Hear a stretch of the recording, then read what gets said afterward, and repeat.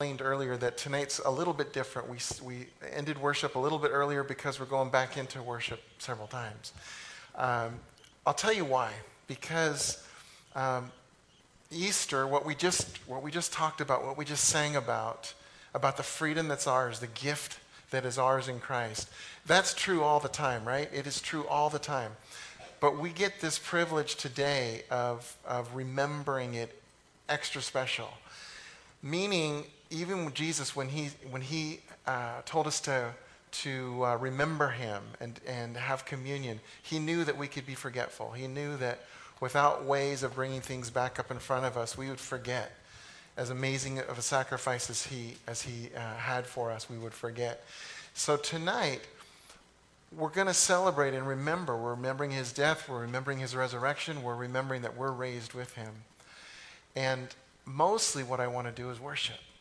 Because you can only talk about it for a while, and then it's like, what are you going to do about it, Worship. We were meant to worship. Now, I also want to say, though, and you probably already know this, but worship isn't only when you get up and shout and scream and say, yay, God, although that's totally worship. That's one aspect of worship. Worship is actually everything in your life reflecting the goodness of God wherever you are. So we need these times. I love these times of worship. Last week, Suzanne and I were celebrated our 25th wedding anniversary, and we were in Hawaii, and we were at a church, and there were only about 20 people there. It was a Saturday night church, so we thought of y'all, although it was a different time zone, so you had already ended by the time we started. But there was about 20 people underneath a canopy, a tent out in the middle of nowhere. It was glorious. As soon as I got in that tent, I felt the presence. Like, the presence when you experience the Lord, when you know he's there, you feel it. And I just got lost in worship and so enjoying it. And I thought, wow, it doesn't matter where you are. It doesn't matter how many people. Those are irrelevant. What's relevant is the presence, is the glorious presence of God, who is so in love with his kids. He's so in love with us that he had to have us. And he said, nothing's going to get in the way of me having you forever. That's what we're celebrating tonight. So I'm going to let's see if this is, I think I have to turn this on first. Hey, we're live. There it is. I'm going to let Scripture tell the story here at the beginning. So go ahead and dim the lights if you would.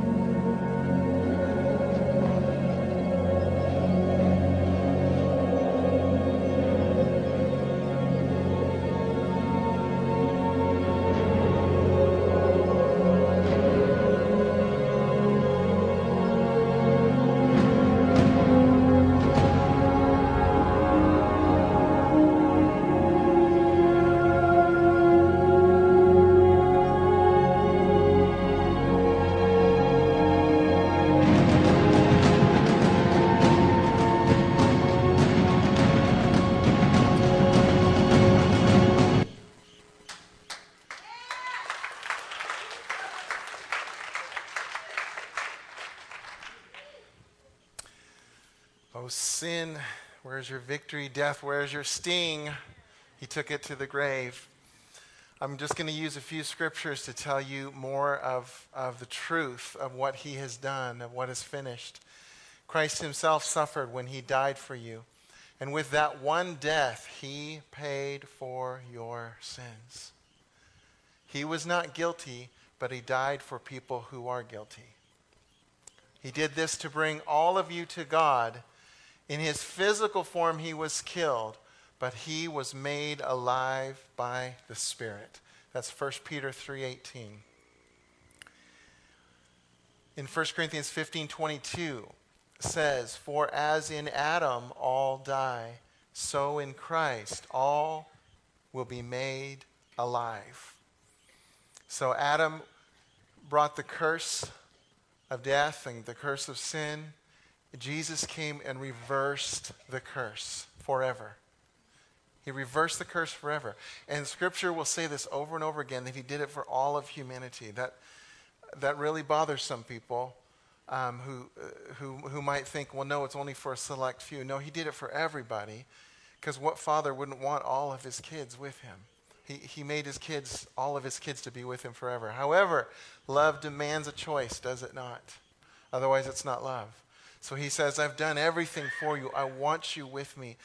In fact, I'm gonna come after you. I'm going to seek after you. I'm going to woo you into my heart every single day of your life. I'm going to make it really hard for you to say no to me. See, because he wants his kids. And Jesus paid the full price. There's nothing more. He can't get up on the cross. It's done. And so the Father's verdict is not guilty. But he waits for his children to want him. But like I said, every single person in this room, when you said yes to Jesus, I'll tell you why you said yes. Because you responded to him. You responded to his love. There was something he did that made you realize this is real. This isn't just a great story. It's real. He did something.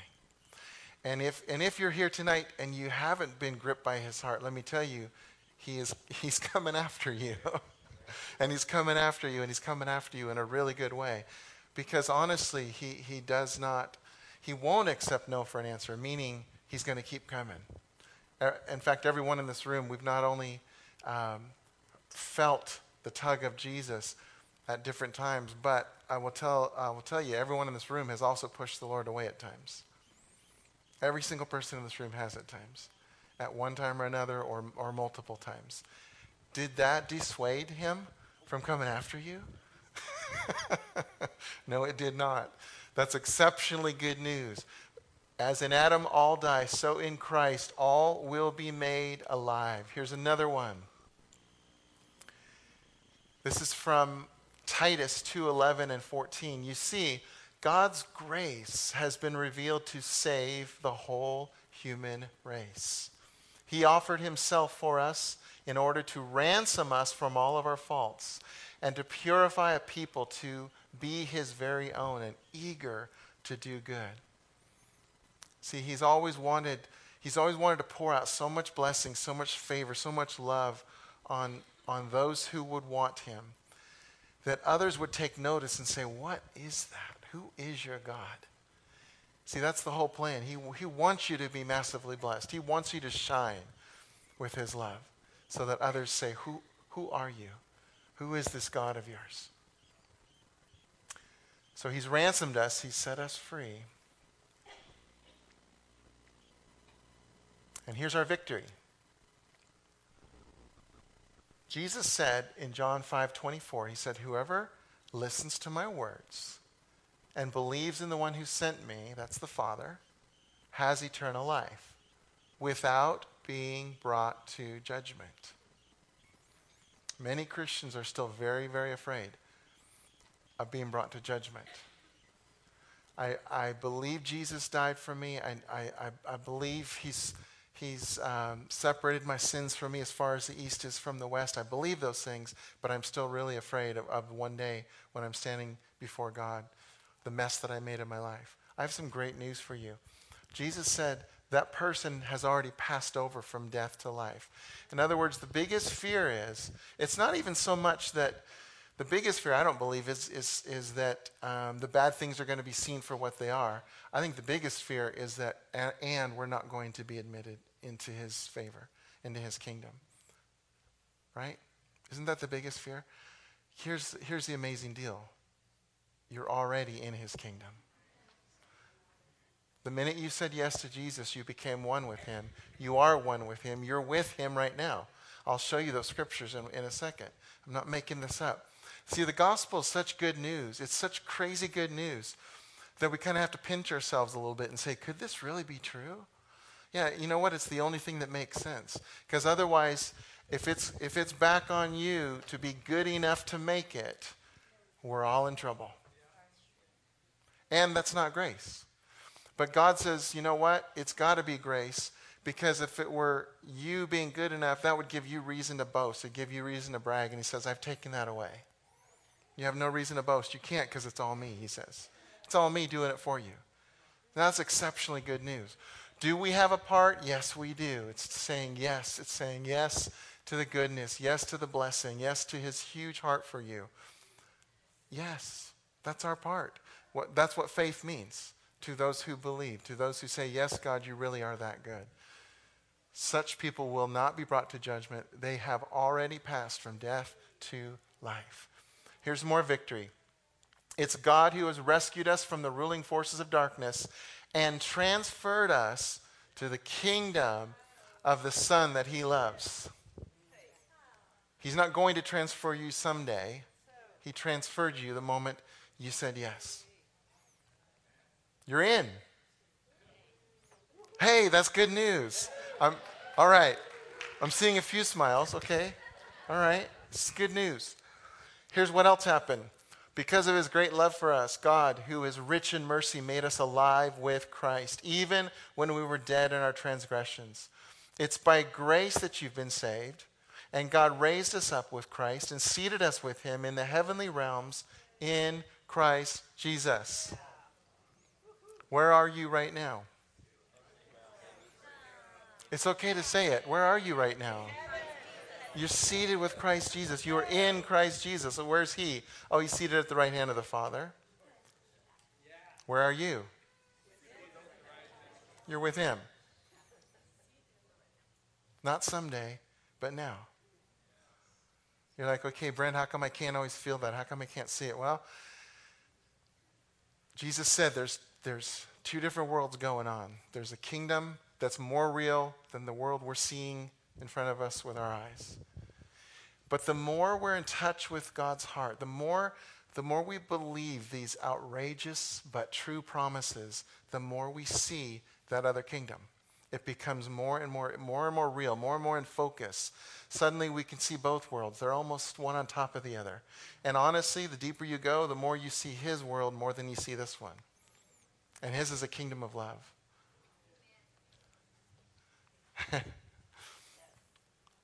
So, Ephesians 1:7, his favors to us are so abundant that he bought us by paying the ransom for us with his son's blood. This canceled our sins. Now that we are set right with God by means of this sacrificial death, the consummate blood sacrifice, there is no longer a question of being at odds with God in any way. Come on, did you just hear that? Am I making this up? Now that we are set right, and you might be thinking, I'm not right with God, if you knew what I've done. Yeah, stop. Tonight we're celebrating what Jesus did. That's what we're celebrating tonight. It isn't what you've done. It isn't whether you deserve it. Praise God. None of us in this room deserve it. We don't deserve the mercy. We don't deserve the grace, but we got it as a gift. So get over the not deserving it part, because that's not going to help you out. That's actually going to keep you very stuck. You are loved. You are wanted. You've always been wanted. God said, I have to have you. Therefore, I'm going to take care of the sin problem. Here's why. Let me just explain it real quick. Because if he didn't take care of the sin problem, if he didn't nullify it completely and make it a non-issue, then you would be coming to God out of fear of punishment. See, he's the bigger one with more power, right? So if he wants to manipulate you and make you come to him, he can say, if you don't measure up, if you don't do this, you see, he can hold it over you. And then you'll come to him out of fear. But let me tell you something, that's not love. He's not interested. So he had to level the playing field. He had to say, my son Jesus will take care of the whole sin problem so that when you approach me, you're now coming to me in love. You're coming to me because you love me. That's all he wants. He wants us to go, wow, you did all this for me? I want you. I love you. And he says, that's all I've ever wanted. See, he's a lover. He's a lover to the core of his being, and he's made us the very same way as lovers. And so, since then, you have been raised with Christ. Hey, didn't we already say that? Where are you? Seated with Christ. This is going on and saying, since that's where you are, set your hearts on the things that are above, where Christ is, seated at the right hand of God. See, it's a whole mind shift. It's no longer about trying to be good enough for God. Stop playing that game because you can't. You can't win that one.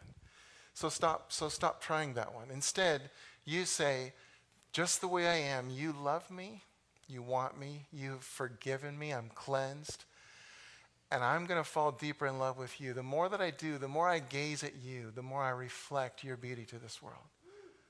The more I accept your love, the more I love people in this world. That's the way it works. That's the kingdom. Takes the pressure off, doesn't it? So what are we left with? We're left with saying yes. We're left with worshiping him. We're left with going, what? We have all of eternity to go, what? God, are you kidding me? All right, I'm going to play another video for you. This is from the Message Bible, also mostly from Romans 6. And then after this, we're going to go into communion together. We're going to celebrate communion.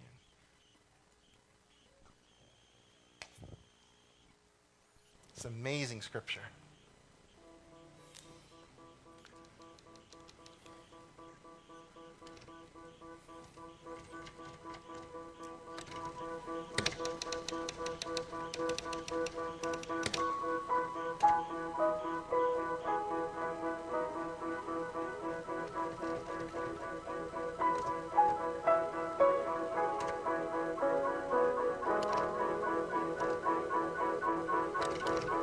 So what do?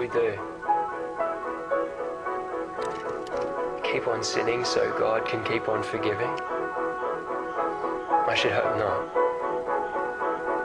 If we've left the country where sin is sovereign, how can we still live in our old house there? Or didn't you realize we packed up and left there for good? That's what happened in baptism. When we went under the water, we left the old country of sin behind. And when we came up out of the water, we entered into a new country of grace, a new life in a new land. That's what baptism into the life of Jesus means. When we're lowered into the water, it's like the burial of Jesus.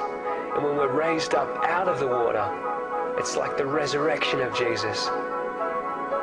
Each of us is raised into a light-filled world by our Father so that we can see where we're going in our new grace sovereign country. Could it be any clearer? Our old way of life was nailed to the cross with Christ, a decisive end to that sin miserable life, no longer at sin's every beck and call. What we believe is this: if we get included in Christ's sin-conquering death, we also get included in his life-saving resurrection. We know that when Jesus was raised from the dead, it was the signal of the end, of death as the end. Never again will death have the last word. When Jesus died, he took sin down with him. But alive, he brings God down to us. From now on, think of it this way. Sin speaks a dead language that means nothing to you, but God speaks your mother tongue, and you hang on every word. You are dead to sin and alive to God. That's what Jesus did. That means you must not give sin a vote in the way that you conduct your lives. Don't give it the time of day. Don't even run little errands that are connected with that old way of life. But throw yourselves wholeheartedly and full time, remembering that you've been raised from the dead, into God's way of doing things. Sin can't tell you how to live. After all, you're not living under that old tyranny any longer. You're living in the freedom of God. Do you see what this means? All these pioneers who blazed the way, all these veterans, they're cheering us on. It means we'd better get on with it. Strip down, start running, and never quit. No extra spiritual fat, no parasitic sins. Keep your eyes on Jesus, who both began and finished this race that we're in. Study how he did it, because he never lost sight of where he was headed. That exhilarating finish in and with God. He could put up with anything along the way. Cross, shame, whatever. And now he's there, in the place of honor, right alongside God. So when you find yourselves flagging in your faith, go over that story again, item by item. That long litany of hostility that he plowed through. That will shoot adrenaline into your souls.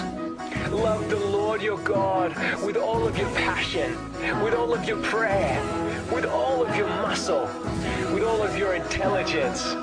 Because everlasting, abundant, and overflowing life is here today. We're going public with this. Christ is risen.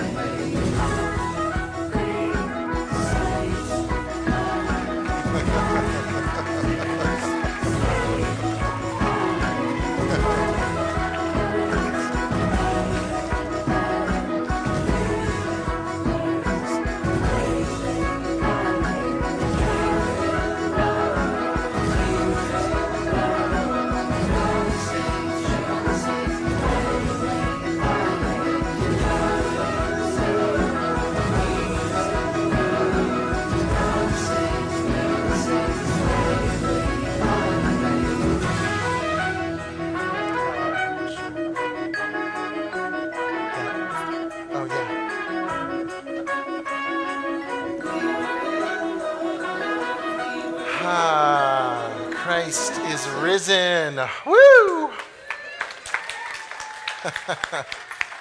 Oh my gosh. This news is so good because of everything it means for you and me. And believe me, I don't got it all figured out yet. I think I know how good it is, and then I find out even more and more about how good it is. So what I'm telling you is you got a whole lifetime to figure this out. Is this from maybe this on? Let's turn this off. See if that helps. There we go. So you have a whole lifetime of realizing how good this is. Like I told you before, even on the days where you're not feeling so good, where you're not feeling it, it doesn't change any of the truth of what we've said, of what Christ has done. That's what's so good about this. So what we're going to do right now is to take communion together. Jesus told us to remember. There we go. He told us to remember what he's done on the cross. He said, as you take this bread, I want you to remember me. I want you to remember that my body was broken for you. And as you take the juice, I want you to remember that this is the new covenant that's sealed in my blood. It's a covenant of grace. He says this is new. It's different than before. It's brand new. So what we're going to do is invite you. We're going to go back into worship right now and really focus on this finished work of what he's done. And this, taking communion is another way of saying yes. I asked you if we have a part in this, and I said, yeah, we have to say yes. Our response is yes. Communion is saying yes to Jesus. Yes, you died for me. Yes, it was enough. Yes, I'm set free. Yes, I'm living in this place of grace. That's what communion is. I want to encourage you, if you have kids here, go ahead and get them and come up here as a family together. If you want to come up with a couple of friends together, that's great too. This one in the middle is wine, and the two on the sides are grape juice. if that matters to you. And how you do this is you're going to take one piece of bread and you're going to dip it in the wine or juice, and then eat it right up here. If you want to, because we're going to be in worship, you are more than welcome to stay up here and kneel, as long as there's still a path to get to these stations, maybe off to the sides.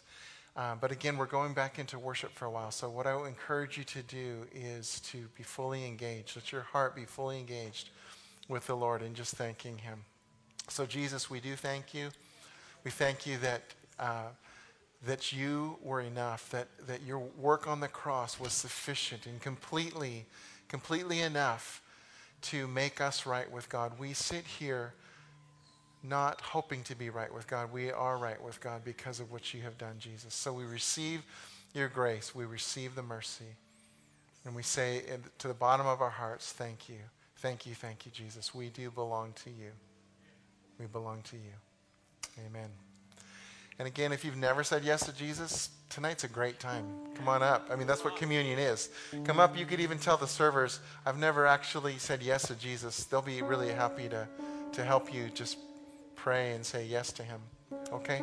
So come on as you're ready, and we're going to worship. In Christ.